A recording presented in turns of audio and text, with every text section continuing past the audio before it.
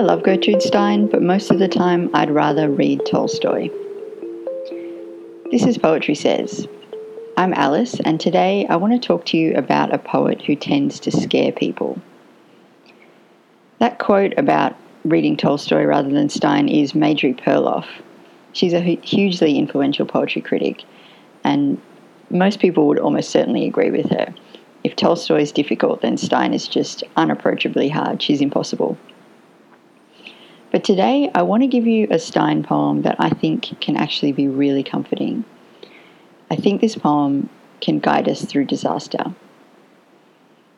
So, biographical detail. Gertrude Stein was born in the US in 1874. She died in Paris in 1946. America is my country, Paris is my hometown, is the way she puts it. She wrote poems and novels and plays. She was this incredibly powerful writer, but I think she still is. The poem I'm going to read today is nearly 100 years old. It was published in 1922. The first time I read it, I was doing a poetry course, and I was really upset by this one. It was jarring, kind of ugly, really difficult. I just wanted to ignore it, get back to the pretty, easy stuff. But now it's a poem that just stays with me, and I just kind of bring it out in case of emergency. So the poem itself is called Let Us Describe. And as I said, it's part of that longer poem from 1922 called I'd Am the Same, A Valentine to Sherwood Anderson. This is how it goes. Let us describe how they went. It was a very windy night, and the road, although in excellent condition and extremely well graded, has many turnings. And although the curves are not sharp, the rise is considerable. It was a very windy night, and some of the larger vehicles found it more prudent not to venture. In consequence, some of those who had planned to go were unable to do so. Many others did go, and there was a sacrifice. Of what shall we, a sheep, a hen, a cock, a village, a ruin, and all that, and then that, having been blessed, let us bless it. So there you have it. The first 2/3 are pretty straightforward. There's an inkling that something might go wrong, but it's not exactly filled with dread or anything like that.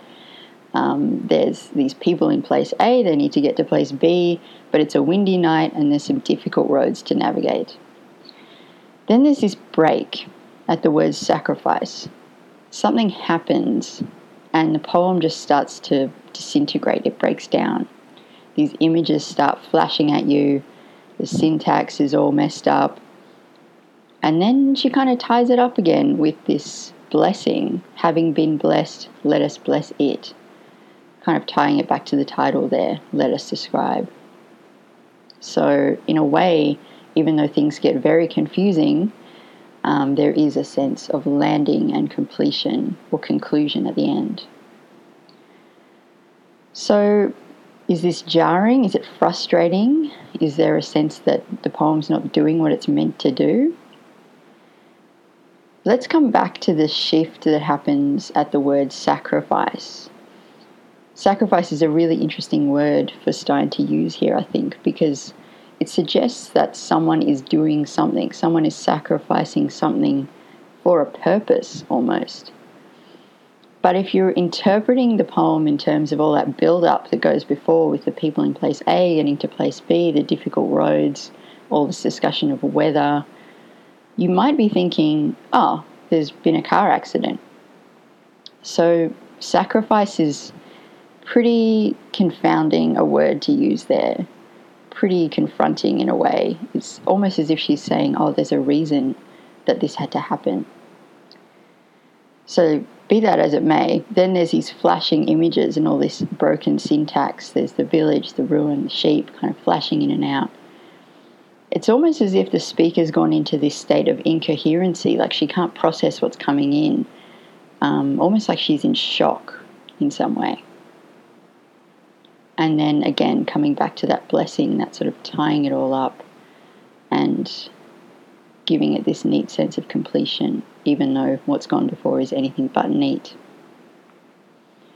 So how could any of that be comforting? How could that be useful if you're in some kind of state of emergency?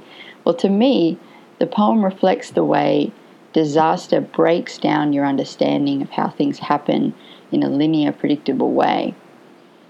There are these points in life if disaster strikes when nothing makes sense. So you don't want a poem about a disaster to make sense. You don't want things to happen in a linear or predictable way. And to me, basically, it seems like Stein's giving us this little inch of space here inside this poem where the chaos of disaster can live without it being shoved into a story, without being asked to make sense. So she's uncomfortable to read, and there's a reason that Stein scares people. There's a good reason you might want to go read Tolstoy or basically anything else. But I do think she's an incredibly powerful writer, and I think this is a really good poem to have around for times when things don't make sense. Thanks for listening. You can find show notes at poetrysays.com, and you can tweet me at poetrysays.